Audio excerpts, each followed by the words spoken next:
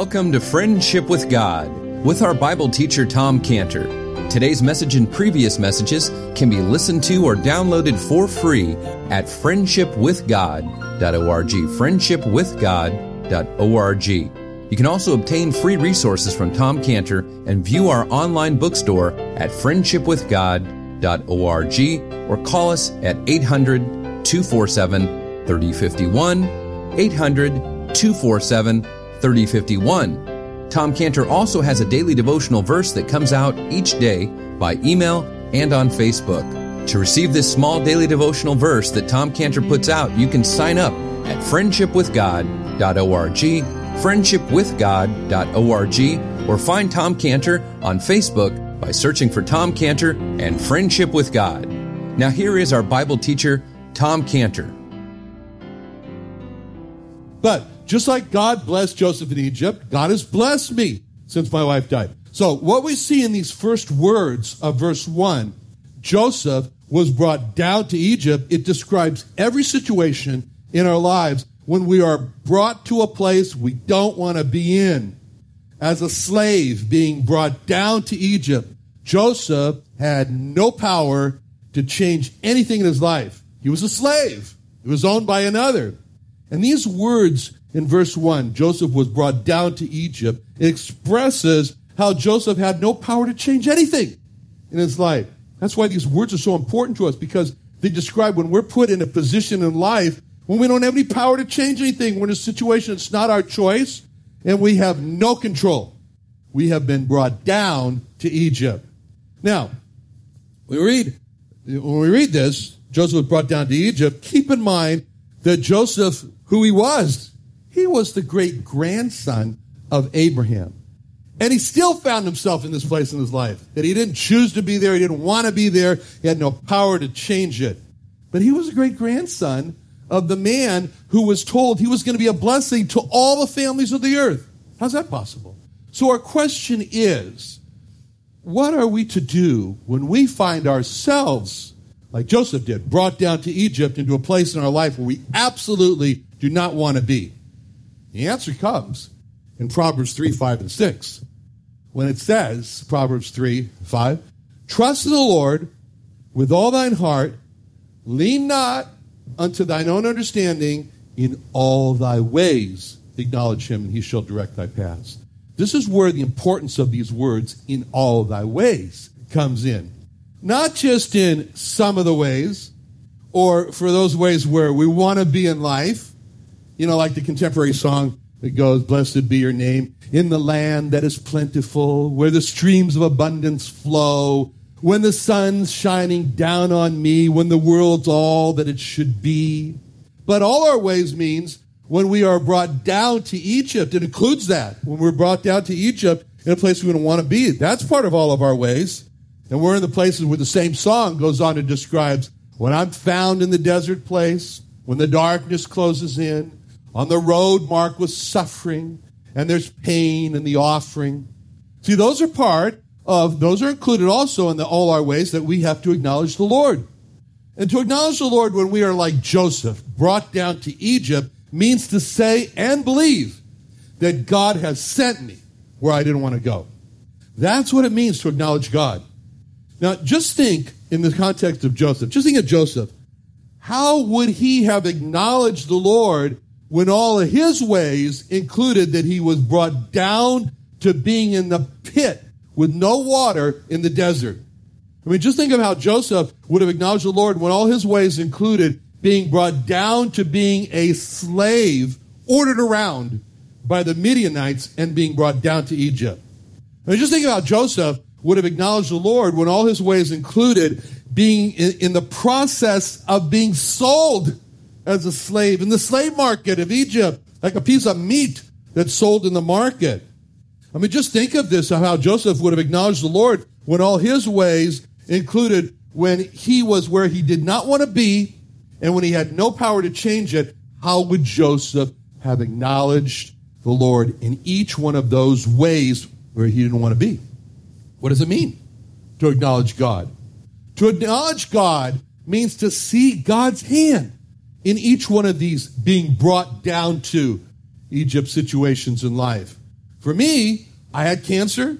I acknowledged God by imagining that in heaven, God took out a prescription pad and wrote on it, non-Hodgkin's lymphoma that's what I order for Tom. That's just what he needs. Yeah?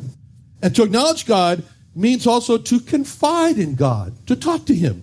In each of these situations, when you're being brought down to Egypt, those situations of life. To acknowledge God means to be flexible in life, not so stiff. We had a speaker at the last Christmas Under the Stars at the Creation and Earth History Museum, and he said there's two types of Christians in life. There's the one Christian who says, is it over yet? And there's the next Christian who says, what's next? What's next? See?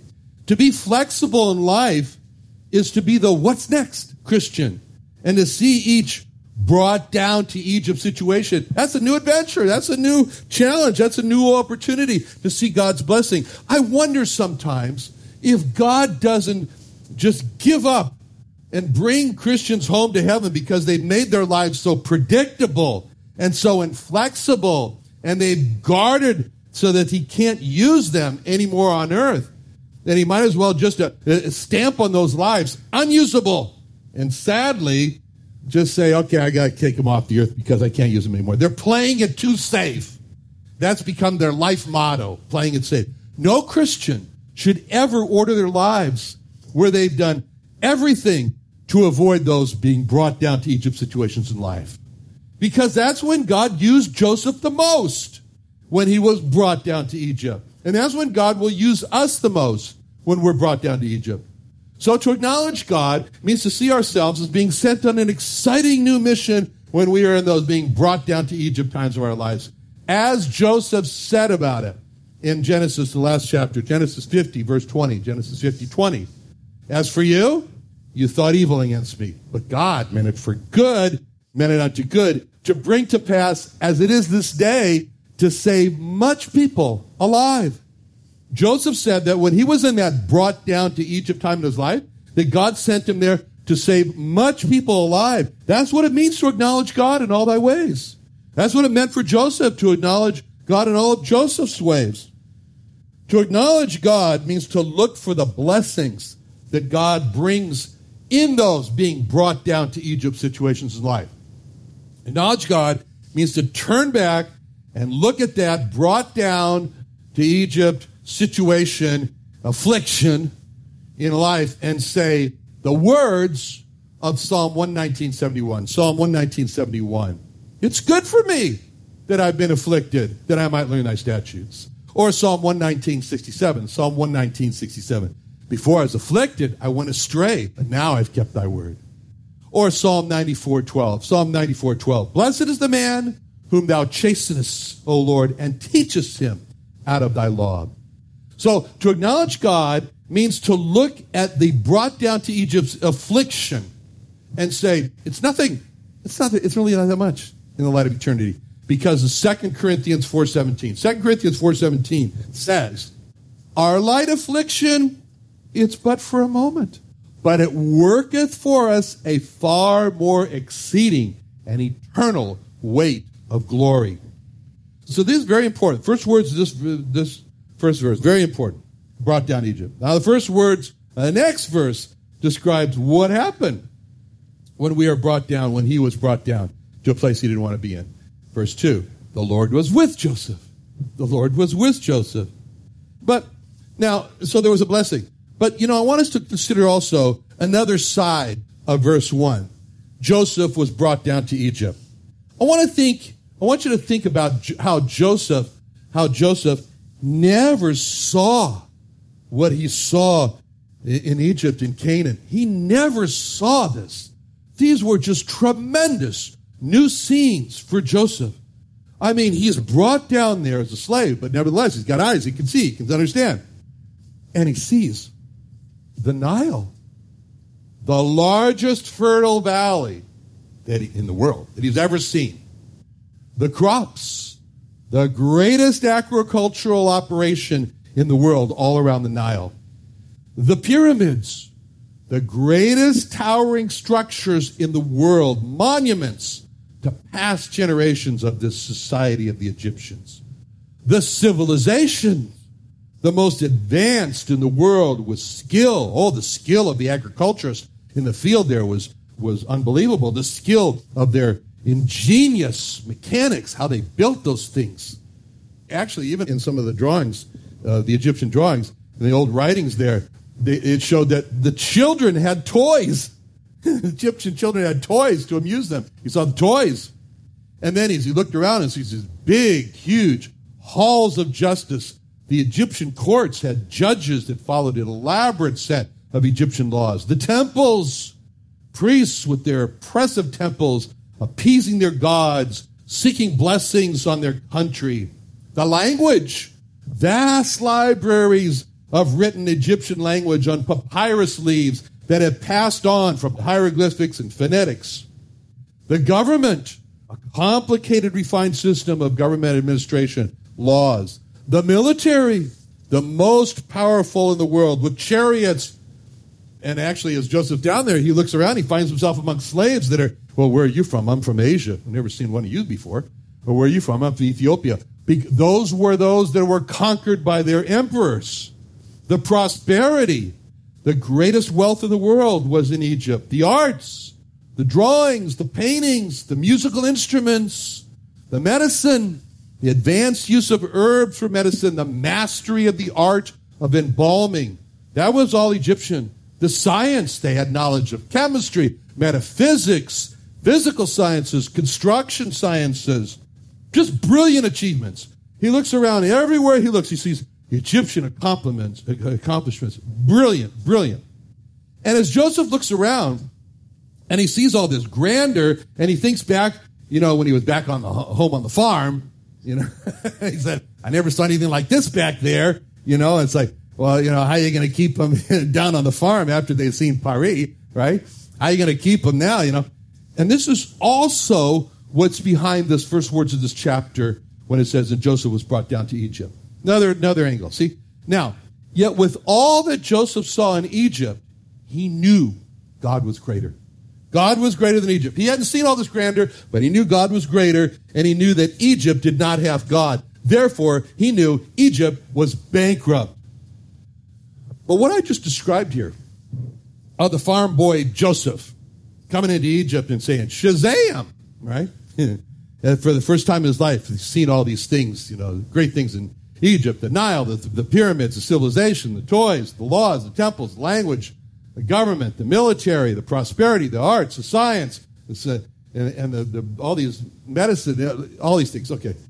Joseph, from the farm, coming into Egypt and seeing all that is exactly like the Christian who arrives on one of the great university campuses. And just like Joseph, he sees what he's never seen before. The Christian who arrives on the university campus. And he's so impressed. And he's so overwhelmed. And when his professors start to tell him, the Bible's not true, it's a myth. The first words of the Bible are creation. There we have scientifically proven wrong because evolution is true. And when his professors tell him that there are many gods in the world, and his is only one of many, and not superior to all the other gods. Take the class on comparative religion, you'll understand. And when the university environment starts to tell him, you've been imprisoned with all those do's and don'ts, and now's the time to become free, sexually free. Reach for those forbidden sexual fruits, because if you do, your eyes will be open, and you'll be wise. It's sure pleasant to the eyes, but you'll become wise. So the lure of the university campus on the young Christian is the same as the lure of Egypt on Joseph. And the tragedy is that so many Christians are not like Joseph. They become overwhelmed with the stunning grandeur of the university campus, and they fall. And the greatness is that Joseph was not overwhelmed. And the grandeur of Egypt, and he stood firm, as we're going to see in the next chapter. Chapter 39 is an account of Joseph standing against sexual temptations so that he could be true to God in Egypt. Whereas chapter 38 is an account of Judah falling to sexual temptations in Canaan. So God's put these two chapters side by side, 38 and 39. Why? So there could be a challenge to us to decide which course you want to go down. Both Joseph and Judah were faced with sexual temptations. One stood firm, the other fell. Our challenge is, we're going to be like Joseph, we're going to be like Judah. Now, there's another side. There's another side of Joseph being brought into Egypt. We see in this words here, verse 1. Joseph was brought down to Egypt. What a statement that is. It seems so tragic. Oh no, he's been brought down to Egypt. And the question is, will God be God to Joseph in Egypt? It's just so foreign down there. Our enemies can strip us of our freedom. They can, as it did in Joseph's case, strip of friends, Joseph's case, strip of relatives, Joseph's case, strip of possessions, country, position, but they cannot strip of the presence of God. Our ability to resist evil, our knowledge of God, our wisdom, the grace of God, they can't strip of us that. They can't take that away. Our enemies may shut us out in prisons, but they can't shut us out of communion with God. And that's what's coming through in this chapter. Our enemies they may bar us from the courts so that we can't make appeals to the courts of how we're mistreated, but they can't bar us from the throne of grace. And they can't bar us from making our appeal to God. They may deprive us, our enemies may deprive us, as they did Joseph, of many things, but they can't deprive of the blessings of God. And this chapter tells about the fortunes of Joseph in Egypt, that he never could have gotten in Canaan. This is leading to his exaltation to become the most powerful man really in the world. Joseph, described as being brought down to Egypt, to others, he goes and describes it, and he says, I'm a little sensitive that I don't stir up anti-Semitism here. So, like I told you, in Genesis 40, verse 15, when he was talking to another Egyptian, he said, in Genesis 40, verse 15, for indeed I was stolen away out of the land of the Hebrews, and here I've done nothing that they should put me into this dungeon. So it was a very serious crime to steal a man. As it says in Exodus 21:16, he that stealeth a man and selleth him, or if it be found in his hand, shall surely be put to death. All right, so now, verse 1, we have this person, Potiphar. We don't know very much about him. We don't know very much about the man who bought Joseph, but we do know his name, Potiphar. Actually, the name Potiphar appears frequently in monuments in Egypt, and it's most often spelled Potiphra, which in Egyptian, pot means dedicated to, and tif means to, and Ra means the Egyptian sun god, Ra. Now, so we know that this was his name. He's dedicated to the sun god. We're also told that he was the captain of the guard. This means that he was the chief executioner of Pharaoh. It's not such a good thing to make that man angry, all right? He's a chief executioner. And later on, we're going to see that his wrath was kindled against Joseph. Now, we're told in verse 1 that Potiphar bought Joseph at the hands of the Ishmaelites. So this is the second sale of Joseph. He was sold first to the Midianites by his brothers, and now he's put into a slave market and sold the second time, which is actually worse than being kidnapped. And notice how in verse 1, it doesn't say that he was bought from the Midianites, but it gives us a little detail that makes you feel how Joseph was stripped of all of his dignity when it says they bought him of the hands of the Ishmaelites. That's a very important little detail there about the hands of they're not even called Midianites, they're called Ishmaelites. The hands. See, just like a goat, you keep your hands on the goat. And being a slave, Joseph, he could never say, get your hands off me. He couldn't say that. He's a slave. And a slave has no rights. He has a possession like an animal. And they were not just any hands, but the Bible makes a point of saying these were the hands of Ishmaelites. The other son of Abraham. Ishmael, who competed with Isaac. Ishmael, who his brother Isaac was chosen over, who he was always sore about that. Joseph's grandfather, Isaac, was mocked at his birthday party by Ishmael. But now the tables have turned, and these Ishmaelites have their hands on an Isaacite. All right? Isaac's grandson. And they have the pleasure to have their hands on him like he's an animal. So the words, hands of the Ishmaelites, we can feel the animosity of the Ishmaelites against this Isaacite. And the mention of the hands of the Ishmaelites is particularly humiliating. It's particularly hurtful for Joseph. Can you imagine what it feels like to be sold in a slave market? Can you imagine having people bid on you to buy you? You know, that reminds me of what a missionary in Angola, Africa said as he was leading a communion service with the Africans. And one African stood up and asked if he could speak. And he said, okay, go ahead. He said, well, when I was a boy, my sister and I were drinking water at a watering hole when another tribe kidnapped me and put me into the slave market. And he says, the price of my body was bought for the price of one chicken. He said, that's how they valued me, the price of one chicken. And he said, later I escaped, and now I understand that whereas I was valued by man as the price of one chicken, at the communion service there, he learned that he was valued by God with the price of the precious blood of God the Son. And so at that meeting, he had decided, he said, I'm going to leave this communion service. I'm going to return to my captors, even though I know it'll be death. I know it will. But he says, before they kill me, I'm determined to tell them that God so loved the world that he paid the same price for them, the blood of God the Son, to buy them from the prison house of sin.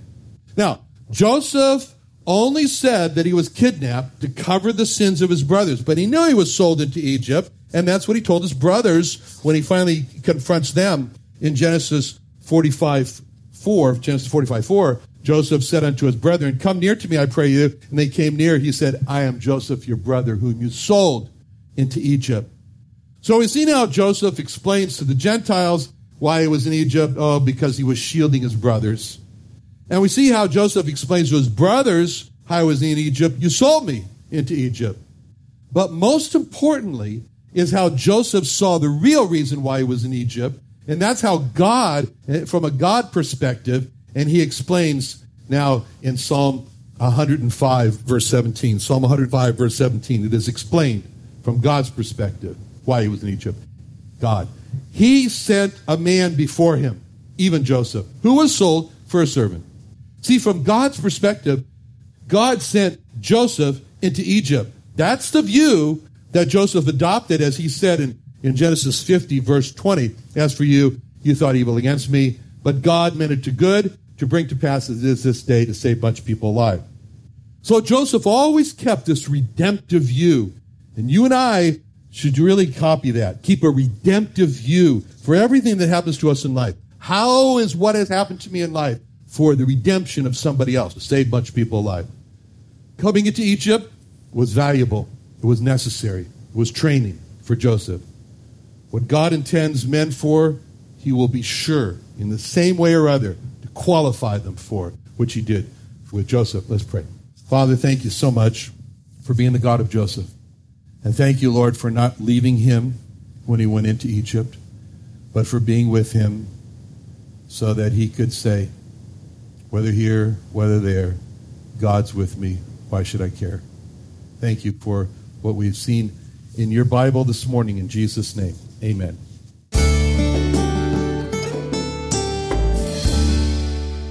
Another wonderful day studying the Bible with our Bible teacher, Tom Cantor, here on Friendship with God.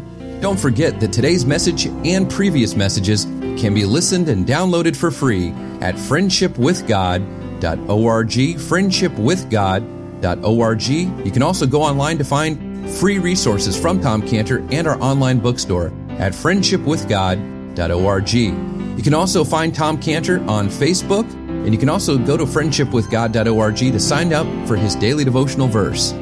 Tom Cantor is also the founder of Israel Restoration Ministries. You can visit that website at israelrestoration.org. Or you can write Tom Cantor at P.O. Box 711-330, P.O. Box 711-330, Santee, California. That's S-A-N-T-E-E, Santee, California, 92071. Or you can email Tom Cantor at friendshipwithgod.org. Tom Cantor at friendshipwithgod.org. Or for more information about Tom Cantor and Friendship with God and Israel Restoration Ministries, call us at 800-247-3055. 3051.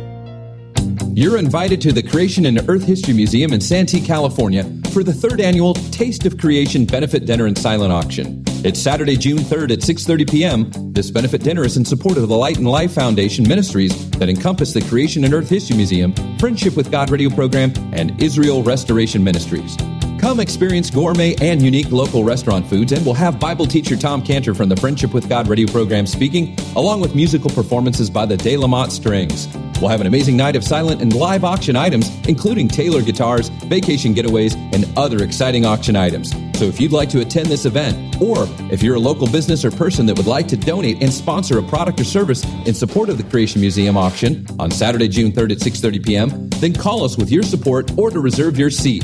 619-599-1104. That's 619-599-1104 or creationsd.org. creationsd.org. creationsd.org.